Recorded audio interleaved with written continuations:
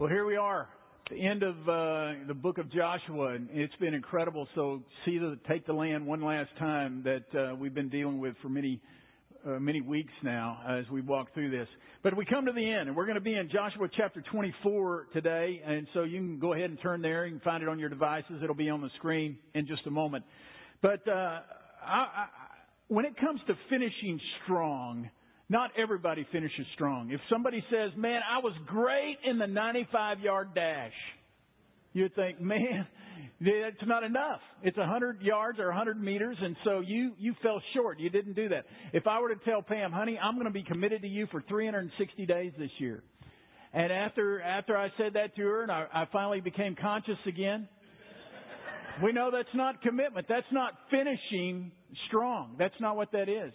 Today we come to the end, and Joshua actually finished strong. But you know, I think back about seminary when I was there, and many guys and gals that were going into the ministry, and how many of them, somewhere along the line, some kind of ambush took them out, and they didn't finish strong. Some of you know people that used to sit with right in this very facility who for something ambush has happened that's drifted them away from the Lord, and they're not going to finish strong. There's one thing, an exercise Pam and I like to do with a pre-marriage couple situation, is to be able to tell them this. Imagine your 50-year wedding anniversary. Imagine you're there, you've made it, you still are passionately in love with each other. Your kids are there, your grandkids are there, you're surrounded by friends, church friends, godly friends that are surrounding you at that point. And just imagine that in your mind, okay? Your 50-year wedding anniversary. Now, you're not married yet. We're talking to a pre-marriage couple. What steps do you need to take now to guarantee that vision will become reality at 50 years? What do you need to do spiritually? What do you need to do physically? What do you need to do financially? What steps do you need to take now to guarantee that you're going to come to that day? Well, let's translate that into our spiritual lives. Really, we're all here today. We're good people, right? We're at church. But what's going to guarantee that when we come and we step out of these earth suits into eternity, that we will have finished strong? To be honest with you, you read the scriptures, you don't see just tons of people that finish strong. Noah did not finish strong. Moses actually did not finish the way it was intended. He ended up not being able to go in the promised land. King David actually did not finish strong. And there's a guy that was a protege and a disciple of Paul's by the name of Demas. And it says this about Demas. He says, Demas has now departed me and gone the ways of the world. How many people will finish strong? But that's not the question I want to ask today, is what's going to guarantee that you're going to finish strong? Well, we're going to look at Joshua chapter 24, and let me go ahead and turn there, but let me kind of give you a background into Joshua chapter 23.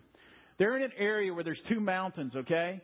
And on these two mountains, they're yelling out the blessings and curses of the law. But what they're doing is they're renewing their covenant with God. They now have all the land that they're going to have, even though they haven't gotten rid of all the enemies.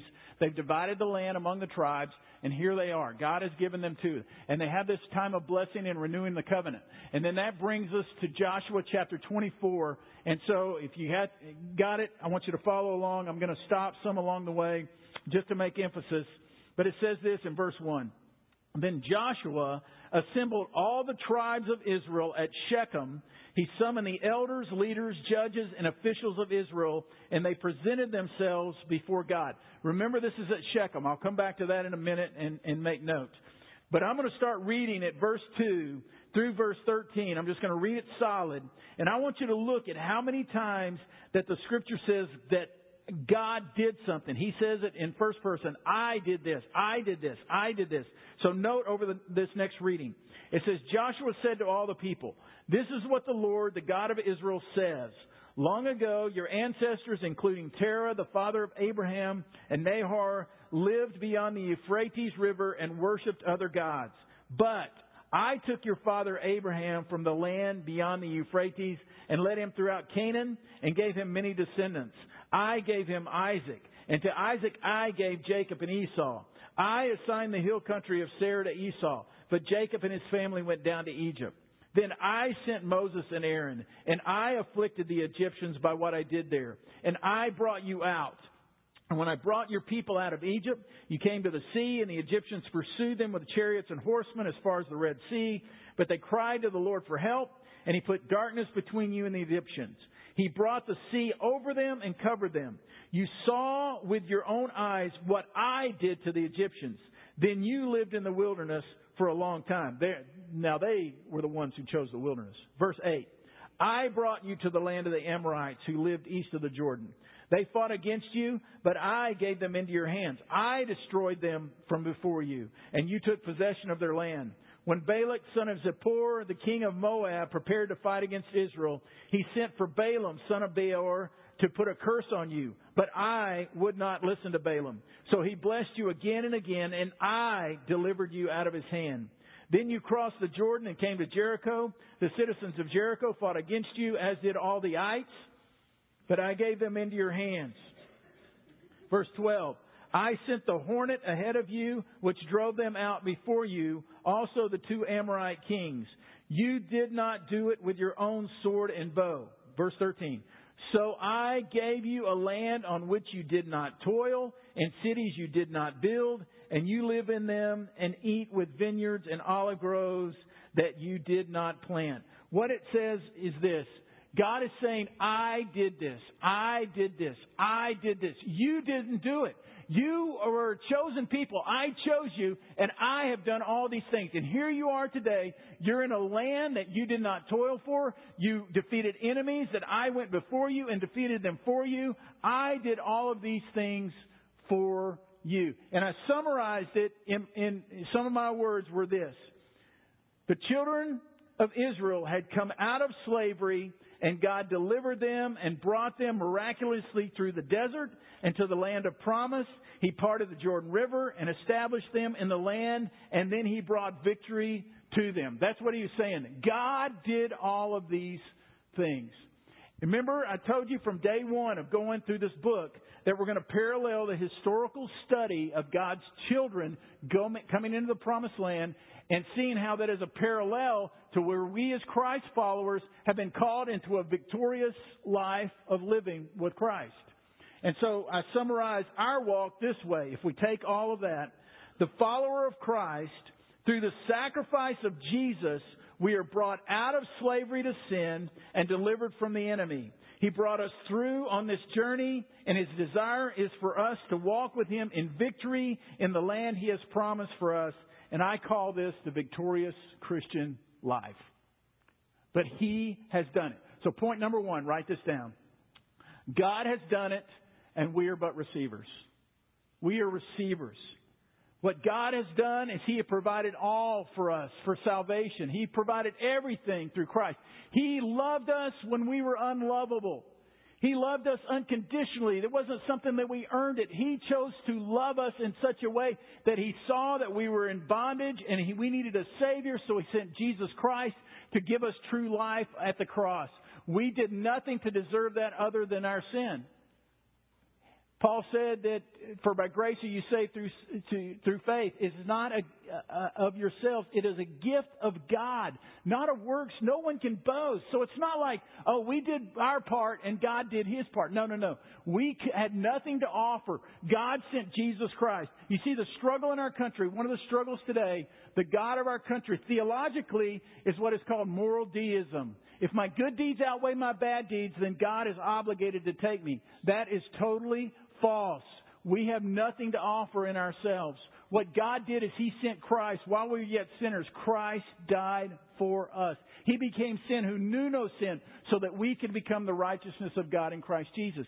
That's why He came. He did it all. We are but receivers of what He has done for us. And that's what He did. And the other thing is, He chose to take His very Holy Spirit, who raised Christ from the dead, according to Romans 8, what it says, and He indwells us. But why do we not see abundant living among, and I'm not talking about wealth, I'm talking about spiritual prosperity among so many, and they just drop off and they don't finish strong.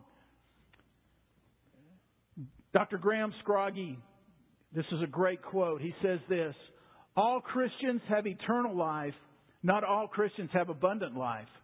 There can be life without health. There can be movement without any progress. There may be war but defeat. We may serve but never succeed. We may try but never triumph. And the difference all along the line is the difference between possessing life and experiencing life more abundant. This abundant life is simply the fullness of life in Jesus Christ, made possible by His death and resurrection, and made real by the incoming of His Spirit. That is abundant life. The trouble with so many of us is that we are on the right side of Easter, but the wrong side of Pentecost. The right side of pardon, but the wrong side of power. And there's been many people who at some time in their life said, Jesus, I ask you to forgive me. Basically, a lot of times we're saying, I don't want to go to hell someday. I want to go to heaven. So I come and I make a commitment somehow to Jesus Christ, only to see that somewhere in the midst of that journey, there is no abundant living of the peace and the fruit of the Spirit of Christ in their life. And they finally decide this is too hard and they fall away. But we are not the doers. It has been done. We are the receivers. Many of us are like this particular guy that I read about, and I love to go on. Sometimes preachers tell stories, and they're not always truthful. And so I've made a commitment to you that I will always search out historically the best I can on anything. But it was 1944, World War II. Sub-Lieutenant Hiru Onoda of the Imperial Japanese Army had been ordered to stay on Labang Island in the Philippines. And he was there. And it was there in a group of men. But yet he had not gotten word that the war had ended. And so it wasn't like a couple of months. They dropped propaganda literature on the islands to let people know the war has ended, but he would not trust it. He stayed on that island fighting the war for the next, you ready? 29 years. Finally, in 1974, he gave in because they sent who was one of his commanding officers down there to finally convince him that the war was over. I want you to know the enemy has been defeated. The war has been won by Christ alone. He's done everything He can to give us an abundant, full life. The question is why are we fighting against it so much in the battle instead of being receivers? We have come. We surrender. We yield ourselves. We'll talk more about that in just a moment. But point number one is that He has done it all. We are but receivers. Let's go on a little bit. We come to verse 14, which is the crux of so many of what we read in Joshua at the end. It says this, "Now fear the Lord and serve Him with all faithfulness. Throw away the gods your ancestors worshipped beyond the Euphrates River and in Egypt, and serve the Lord. But if serving the Lord seems undesirable to you, then choose for yourselves this day whom you will serve." The line's being drawn in the sand right here. "Whether the gods your ancestors served beyond the Euphrates or the gods of the Amorites in whose land you are living." And then Joshua says this. You probably got it on your wall or somewhere. "But as for me and my household, we will serve the Lord." You choose who you're gonna serve, but I'm telling you today, for me and my household, we're going to serve the Lord. Now, point number 2 is this. God is looking for worshipers. God is looking for worshipers. In verse 14, He says 2 things. He says, fear the Lord and serve Him with all faithfulness.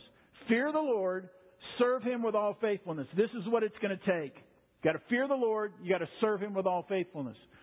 What does it mean to fear the Lord? See, that's one it's just beyond us. It's just beyond us to think there's a God who loves me, because we talk about the love of God and that's what His ultimate character is. But how do we fear someone who loves us? The problem is we have lost the awe factor of God. We've lost that awe of that who He truly is. That within the throne room of God right now, there are angels who cover themselves because He is so holy, and there's awesomeness in who He is. I love to go to the ocean or the mountains just to get an earthly earthly glimpse of some kind of awesomeness, but we have lost it so much in what that awe and that reverence really is. And then he says, number 2, to not only have that awe, but to serve Him with faithfulness. I look at it this way. Serving God is love in action. It's actually worship. To serve Him, we come into an awe of reverence. God holds my next heartbeat in His hands, and then we serve Him, and that is love in action. Actually worship. And God is looking for worshipers. You remember I told you that this took place at an area called Shechem. Okay? There is a parallel story in the New Testament where Jesus in John chapter 4 meets a woman who has had her struggles, to say the least. Had 5 husbands. The guy she's with now isn't her husband. Jesus stops at this well in an area called Sychar. Sychar and Shechem are the same place. The New Testament, it's called Sychar. So it's in the very same place. And Jesus is having this conversation with this woman, and he's given her life, that He is the Messiah. But they get into a discussion about worship. And in John chapter 4, verse 19, let me read just for a moment. The woman says this, "Sir, I can see that you are a prophet. Our fathers," remember I told you about the mountain situation, "our fathers worshipped on this mountain, but you Jews claim that the place where we must worship is in Jerusalem." And Jesus declared, "Believe me, woman, a time is coming when you will worship the Father neither on this mountain nor in Jerusalem. You Samaritans worship what you do not know. We worship what we do know, for salvation is from the Jews. Yet a time is coming and has now come when the true worshipers will worship the Father in spirit and in truth. For these are the kind of worshipers," I love this part, "these are the kind of worshipers that the Father seeks." God is looking for worshipers. Here's the problem, though. Our definition of worship is we get dressed up, we come to church on Sunday, we hope the worship teams play some songs that we can sing, we hope that the message is inspiring, we have some time with one another, maybe in a group, and we call this worship. What's happened is our definition is way too limited. We come because we're called to come, but we are called to go and serve. And I want you to know something. Your service of faithfulness to the King is as much worship as you singing in here. We are called to put our love for Him into action, and that's what worship is. But we've lost it all. We've lost our reverence for God, and we are called to love Him in action by serving. Nikola Tesla. Most of you have heard of Tesla. Tesla was the inventor of the AC of AC/DC and not the rock group. The alternate current. He was an eccentric, great inventor. And he died in 1943. But there's something out of the eccentricity of Tesla's life that was interesting. When a thunderstorm would occur, Tesla would take a chair, he would put it up to the window, and he would sit down in it. And when a lightning strike would come, Tesla would stand up and he would applaud God. Because he knew he was in the presence of something greater than anything he could even conceive. And he would sit back down. There would be another lightning strike and he would get up and applaud God. I ask you, when was the last time you really applauded God for His greatness? You see, what we've done is we've taken the magnitude of our Creator and we've shrunk Him down to where if He meets my need, we applaud Him instead of just applauding Him as God. We are called to be worshipers, and He is seeking worshipers. Let's go on just a little bit farther.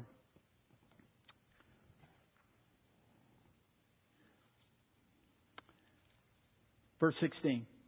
Then the people answered it, "Far be it from us to forsake the Lord to serve other gods. It was the Lord our God Himself who brought us and our parents up out of Egypt from the land of slavery and performed those great signs before our eyes.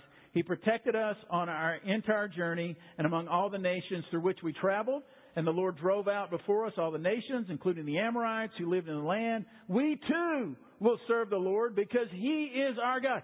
Yeah, we're going to serve Him too. Joshua, you stood up and said, for you and your house, you're going to serve Him. We're going to serve Him as well. But look at verse 19. Joshua said to the people, you're not able to serve the Lord. He is a holy God. He is a jealous God. He will not forgive your rebellion and your sins. If you forsake the Lord and serve foreign gods, He will turn and bring disaster on you and make an end of you after He has been good to you. But the people said, no, we will serve God. We will serve God. You see the picture? Their leader has gotten them in front of them. He's made that challenge. He's drawn the line in the sand like the Alamo. Man, there's the line in the sand. We're going to serve God. You choose who you're going to serve. We're going to serve God, me and my family. And then the people say, man, God's done all these things for us. We're going to serve Him. And then imagine your leader says, no, you can't do it. You don't have it in you to do it. What in the world would make him say that very thing? These people who they had come in to take the land from, they had some things that would be ambushes that would take these people down. Just like there are many people today who will not finish strong because they have been ambushed somewhere by the enemy. Here's some of them. One was this, that they were not to embrace the gods of these people, the Canaanites. Well, why should they not embrace their gods? Well, they weren't the true God, but number two is they would lead to all kind of sensuality and destroying the people. The second thing is that the people would, their worship was such that they would take their very children and they would sacrifice them to a false god. And so he tells them, you do not intermarry. You do not let your families come together, because what's going to happen is they're going to take you down. You're going to be ambushed. Look at these things. Sensuality, the breakdown of the family, and then it would be security that these people, you felt like they would give them. Money. Look at these ambushes. Tell me if these are not the things that are taking down so many people today.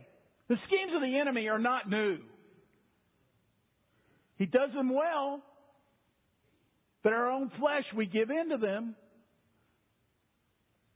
Here's the third point. You write this down. Your commitment will be challenged.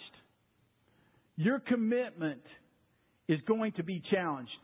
In other words, you stand up today and say, Jesus, I'm going to follow you. I'm committed to you. And I'm telling you, somewhere along the line, it's going to be challenged.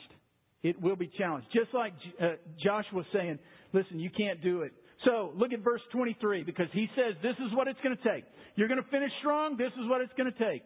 Now then, said Joshua, throw away the foreign gods that are among you and yield your hearts to the Lord, the God of Israel. Throw away the foreign gods.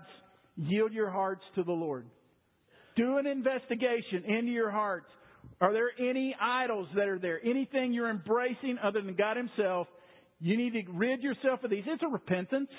You do this all the time. Last week we did the Lord's Supper. We did an inventory of ourselves. God, what are those things I need to set aside, and I need to yield my heart fully to you? This is what Joshua is saying to people. You're going to finish strong. You're not going to do it by embracing the world and what they're throwing at you. You're going to do it because you're willing to yield yourself completely to the Lord.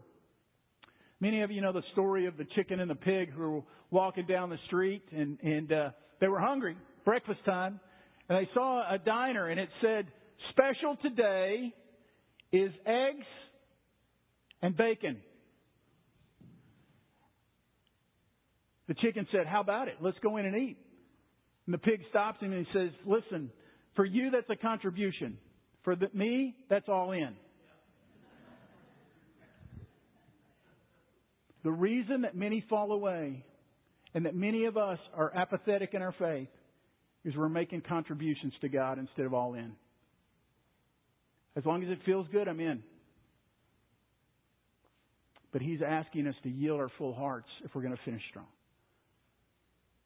Let me give you one last point, and this is a vital one, so I want you really to be with me. Going back to that verse about Joshua saying it's for me and my household, I want you to write this down. Today, you can make a complete stand, or you can make a stand for future generations. Joshua was able to stand and say, my whole household. And I want you to know, I think the challenge for us today is we can make stands for future generations. And some of you in this very room are testimonies of breaking the chain of a past. I want to give you 4 quick thoughts, and you can write these down. I want them to stick with you. The first one is this, is that we need to break the chains of the past. We need to break the chains. I don't know what your chain may be. I don't know that stuff that got passed down to you, any kind of addictive kind of stuff, abuse kind of things, these kind of things. Alcohol has destroyed so many lineages. These things that have been there. Divorce has been rampant through generations and families. Identity struggles that have been there, all of these things, abuse that have been in there. But I can tell you, you can make a stand today to change the direction for the rest of your lineage. Some of you have already done that, and praise God for that. Not that it was easy, but you were willing, because God is real. He is in the redemptive business. And so I want to encourage some of you today that you can make a stand today, but you're going to need to break with some of those demons of the past that you have clung to so tightly. You need to confess the woundings. Choose to forgive. Put them on God's hook. And understand that God is in the redemption, restoration business. So break the chains of the past. Number 2, commit your home to the Lord. And you're saying, oh, we did that. We're Christians. Let me tell you, there are many Christians' homes that are not committed to the Lord. Let your children know that God is most important by what you say and how you live. Because often our actions speak so much louder than our words. Hear this. Godly parenting today takes guts. You may have to disappoint some coaches and teachers and even your own children to be godly, but it's worth it. It is worth it. We commit our homes not to be socially and politically correct, but to be godly. And that's what we're called to do as we raise another generation. You know, well, let me make the third one. Break the chain. Commit your home to the Lord. Join Central in being a part of our family ministry. Let your heart break with that 4 to 14 window. Over 70% of people came to Christ between the ages of 4 and 14, and it's still true today. Why is this not an overwhelming mission effort for us? This is what we're called to do. For many of you, you're going to have to step out of your comfort zone. It needs to be a get to instead of a have to. We get to be involved in what God's plan. You never know what's in our nursery right now. We could have God changers all over the place in our children's ministry, in our nursery, in our student ministry.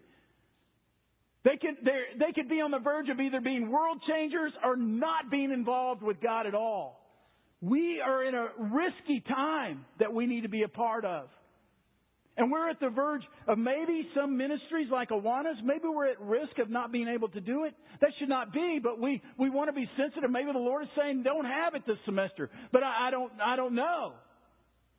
But we have to step up in our family ministry, and we need you. It's amazing how, you get involved with your kids when they start playing soccer, and you coach and you follow along, you coach all the way through those years because you want to be a part of your kid's life in the development of that. How much more in the spiritual realm? We have to be involved with our children. We have the chance right now to affect a whole generation. So we need to break with the past. We need to commit our homes to the Lord. We need to get involved with what the family, the body of Christ is doing. And then the fourth thing is this. We need to become family to others. We live in the day where the family is under extreme attack. There are single moms that never dreamt of being in that situation, and they feel alone so much of the time. There are actually even single adults that are thinking, where do I fit in the church? Because the church seems to focus so much on the mom and dad and the kiddos, am I a part of this? Listen, this is family. And let me say something about family right quick. I do not know about your family, but I can tell you this. All families have some dysfunction in them. I mean, you got some family members you probably don't like, but they're family. What I'm saying is we are a family. We are a family of Christ followers, empowered by God and compelled by His love to do life in a passionate pursuit of becoming like Jesus. That's what we're called to do. I'm not saying everybody's going to be your best friend in this room, but I'm telling you, what I've discovered is that when the battle's on, it's amazing to see family come together. We need to take care of one another. We have to. Let me wrap up with this. Oftentimes we think we're going to finish strong. We think of everything we need to get rid of out of our life. We got to get rid of that, and we start battling the flesh with the flesh. I don't need to do this. I don't need to do that. I don't need to do this. And we find ourselves flesh on flesh with the battle, and we give in and we falter, and then we, somebody says something, and we get our feelings hurt, and man, we've just blown it.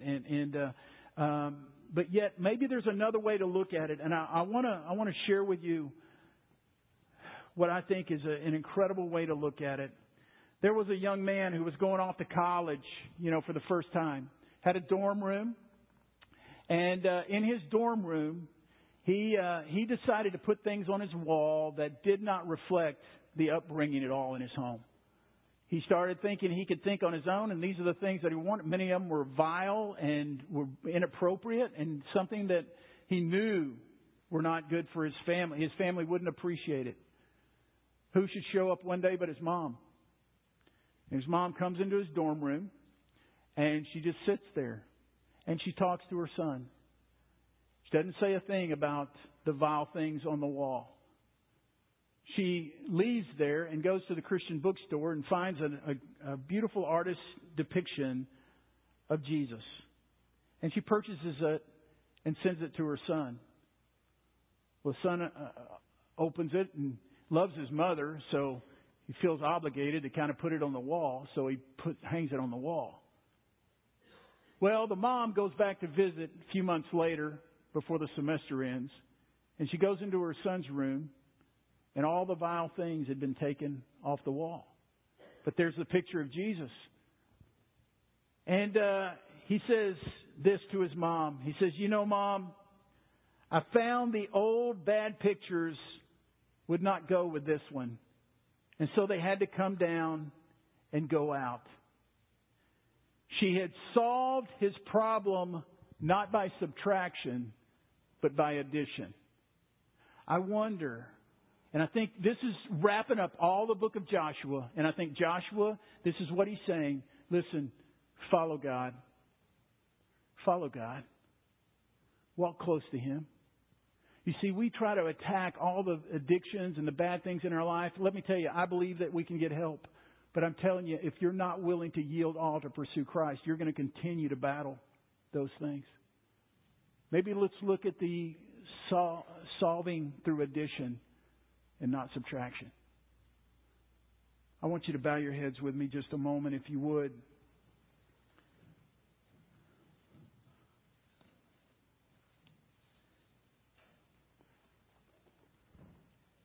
Would the prayer teams go ahead and make your way up, elders and prayer teams, just to be available to people, and just you can get along the sides. I don't know how God is working on your heart today, and I don't want to I tell you, my prayer every week is Lord, if this is the last time, I want to go out swinging. And so I am praying today just for an outpouring of God's presence.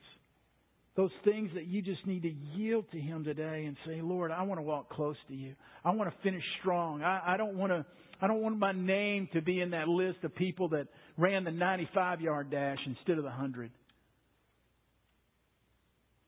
And let me tell you, it's not going to be easy. Just like parenting today is going to take guts. It's going to take guts to stand up in a world that's just quickly morally heading south.